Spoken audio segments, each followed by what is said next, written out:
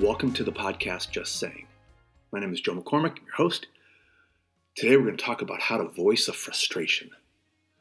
If you're new to the podcast, really happy that you're here. If you've been here before, welcome back. If you haven't heard, I've written a book called Brief, Make a Bigger Impact by Saying Less. And recently I came out with a book called Noise, Living and Leading When Nobody Can Focus. My business is called The Brief Lab, where we teach professionals how to become clear and concise communicators. Clear thinking is a huge part of that, and that's the reason why I wrote Noise and the reason I wrote Brief.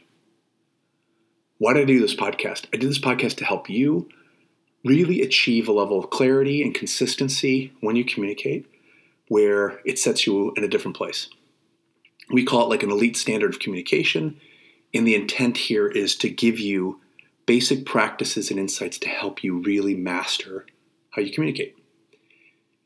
Today we're going to talk about how to voice a frustration. Why am I talking about that? We get frustrated. There's things that bother us. We work with people. People are human beings. Human beings are flawed. They do things that annoy us. Organizations are filled with human beings like this. Organizations annoy us. There's things that in the beginning don't bother us, and after a while build up some pressure, and we need to say something at some point, and we don't want to because it's uncomfortable. So we don't, and then the pressure builds, and we tell everybody else, but we don't tell the people that we need to tell. And how do you voice frustration? I've done a podcast on managing tough conversations, a recent one. This is a type of tough conversation, but specifically I want us to focus in on a frustration that we have. Something's bothering us. It's under our skin, and we don't maybe even consciously know it, but we're not happy with a situation. What inspired me to record this podcast is I had a conversation with a woman recently, and she shared a story with me that really triggered this podcast. Let's call her name Christine. So Christine's story is a pretty significant one. She was working at an organization, and she was in the military, and she had noticed over time that she was getting passed up for promotion. She was, and I know her. She's really committed to the mission, and she's a lot of attention to detail. She's a consummate professional, and she started noticing that other people in her organization were getting promoted in assignments, given assignments that she wasn't even considered for. And in the beginning, she just passed it off. But over time, it started to bother her. And one day, she just kind of had it. And she went into her commander's office, who I know, and she just sat down and she's just voiced her frustration with him. And I don't know how long the conversation lasted. Maybe it was like 5 or 10 minutes, but she was pretty passionate about it. And then right toward, the middle, maybe to the end of the conversation, he stops and he says, "So what do you want me to do?" And she got flustered because she was there to voice the frustration, but she didn't have a recommendation.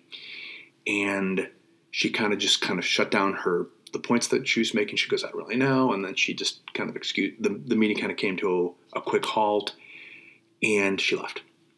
So the story continues. She tells me that she started thinking about it. She was pretty frustrated. She was pretty amped up. She shared this frustration. He heard what she said, but she didn't have a plan. And then she started feeling a little embarrassed, like, oh my gosh, I completely that was not exactly what I wanted it to be. And then she texted him back like, "Hey, listen, I'm really sorry, but et cetera, et cetera." What I want to talk to you about today is after she shared that story to me, I started thinking about what she did well and what she didn't do so well and what could she have done differently. And I just want to dissect that moment because her intent to go in and share frustration was a good one. We get frustrated. People are not mind readers, right? We have to tell them we're frustrated. Yet there's some risks here, right? We need to be able to do this and, in a very professional way. People who are on the receiving end need to know that it's done in a professional way. And nobody likes to have these conversations, but from time to time, they need to happen. So how do you manage these moments so that they go well? Okay. when you're looking at this, there's risks. There's a lot of inherent risks. One is, what is the risk if you don't do it? So I'm really frustrated about something. Let's say, like in Christine's case, passed over promotion repeatedly. I'm doing a great job. Nobody recognizes my work. Other people that I think have been there less time or have less talent or less contribution get assignments. I get frustrated. The frustration could be any of a number of different things that make us frustrated. Well, if I don't say anything, there's a risk, right? I continue to get stressed out. I'm missing opportunities. It's building up in me. It changes my perspective, my attitude toward the people I work with, toward myself. I'm not happy. If I don't do anything, it just sort of builds up. So that's, for many people, that is the option. All right, I'm frustrated, but I'm not going to say anything because nobody wants to hear me in my frustrations. Okay. Well, what if you do share the frustrations like Christine? What risks do you run there? Well, the person I'm talking to might think, well, here's another complainer. Here's a person who's negative. Here's a person who's selfish, self-absorbed, a person who's critical. The negativity alone and the complaining alone will make people look at me differently. So that's, it's sort of like lose-lose, right? If I say nothing, it builds up and I'm just worse off. And if I say something, then I'm considered a complainer and negative. And so how do you go toward this moment to voice a frustration in a professional way and have it go well? Here's some things that you think about. Like I've mentioned in a recent podcast, quiet time. This is a great opportunity to use quiet time, scheduled quiet time, just you and your thoughts, to think about what's the real issue and why does it bother you so much? You have to think about that first. That should not be being voiced out loud to the person and you haven't thought about it yourself. One thing is to be frustrated and the other is to understand why I'm frustrated.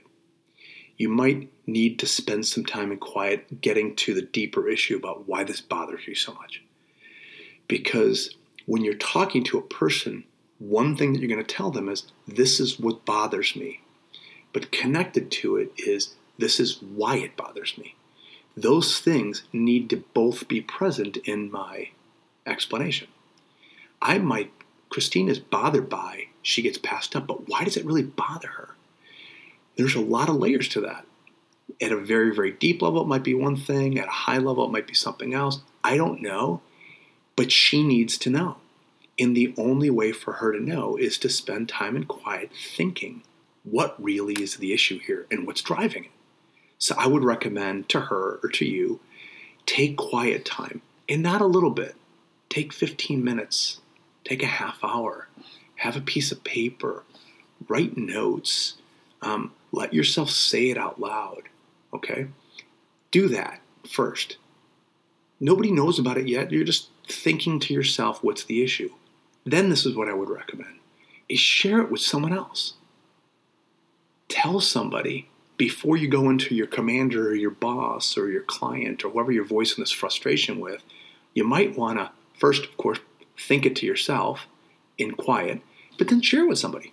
All right, this is what my issue is and this is what I think is driving it, and have the person hear it. Have yourself hear you say it out loud to the other person, right? So it makes sense, like I'm voicing it. I'm not going to voice it officially to the person if I haven't said it to somebody else, so share it. And this gives, especially a person you trust who's got good judgment, right? And then you can run that by them, okay? Then the next thing, right? So the first thing is time and quiet to understand what the issue and what's driving it. Second thing is take time to share it with somebody else, somebody you trust. And then the third thing is know if there's a recommended course of action or not. So going back to Christine's story, she thought that because she didn't have a course of action, it was bad. What was ineffective was if she didn't have one, she should have said she didn't have one. So rewind the tape a little bit. She goes into his office. Hey, you got a minute? Yeah, I want to voice a frustration. There's something really bothering me. I'm frustrated, but I want you to know what it is and why it is. And I don't have a course of action right now. And I don't expect you to have one either. See how that's different? So if I'm her boss, I'm hearing frustration. I know that she has thought about what it is and what's driving it. She's told me that she doesn't have a course of action, and she doesn't expect to have me to give one either. So I'm just there to hear what it is. Now, later in that conversation, she can say, well, that's what I want you to know. You don't need to do anything right now. I don't know what to do, but maybe we can get together in a month or a week or a couple of days, and we can think about, is there a course of action at all?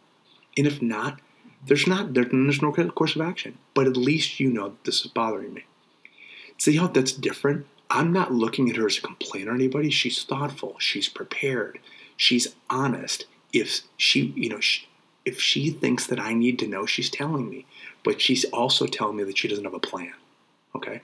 So I think the third thing is, if you don't have a course of action, know that you don't, and tell somebody that you don't have a course of action. And if you do, give a couple recommendations. And if you're looking for them to react to those things, they can as well. Okay? So if you bundle all that together, what you might end up having is sort of a two-part meeting, where the first one is you're voicing the frustration, and then the second part is you're kind of coming up with a plan of what to do about it. Right? People are wired to fix things. Many people are wired to fix things. Few people are wired just to hear you, so you have to set the conditions. Right? So having that conversation in two parts might be the condition. Right? The first part is, hey, listen, I want to get together, and this should be reminiscent of our managing tough conversations. The first conversation is just hear what it is. I don't really have a course of action, or I have just a few, but let's get together later and we can talk about what that might be. So now the person's off the hook in a certain sense, because they don't need to fix your problem right now. They just need to hear it. This will make your frustration sound less like a frustration and sound like an issue that can or can't be fixed, but it can be contained within a finite amount of time, so it doesn't turn into a complaining session that lasts 6 hours. Okay, that's it. That's what I wanted to talk to you about today. So regardless if you're on either side of this conversation, it needs to be handled gracefully. So I don't know how to end this on a serious note, because it's a pretty serious topic. You're voicing a frustration, so maybe I'll just end on a joke. I've done that in a couple of podcasts. So this guy, he joins a monastery, and this monastery is a very particular monastery, because in this monastery, you can only say 2 words every 7 years. So the guy goes, okay, this is for me, and he joins the monastery. So he's there for 7 years, and at the end of his 7-year anniversary, his elders call him in and say, okay, what are your 2 words? He says, bed, hard. The elders go, okay, those are your 2 words, go back.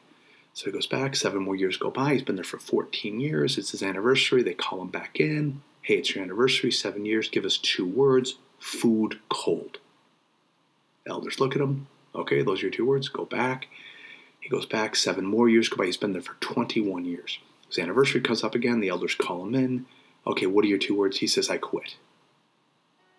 And they stop and they say, well, it doesn't surprise us at all. You've been complaining ever since you got here. Just saying. For more information on our books, tools, workshops, webinars, and keynotes, please visit thebrieflab.com. TheBrieflab.com.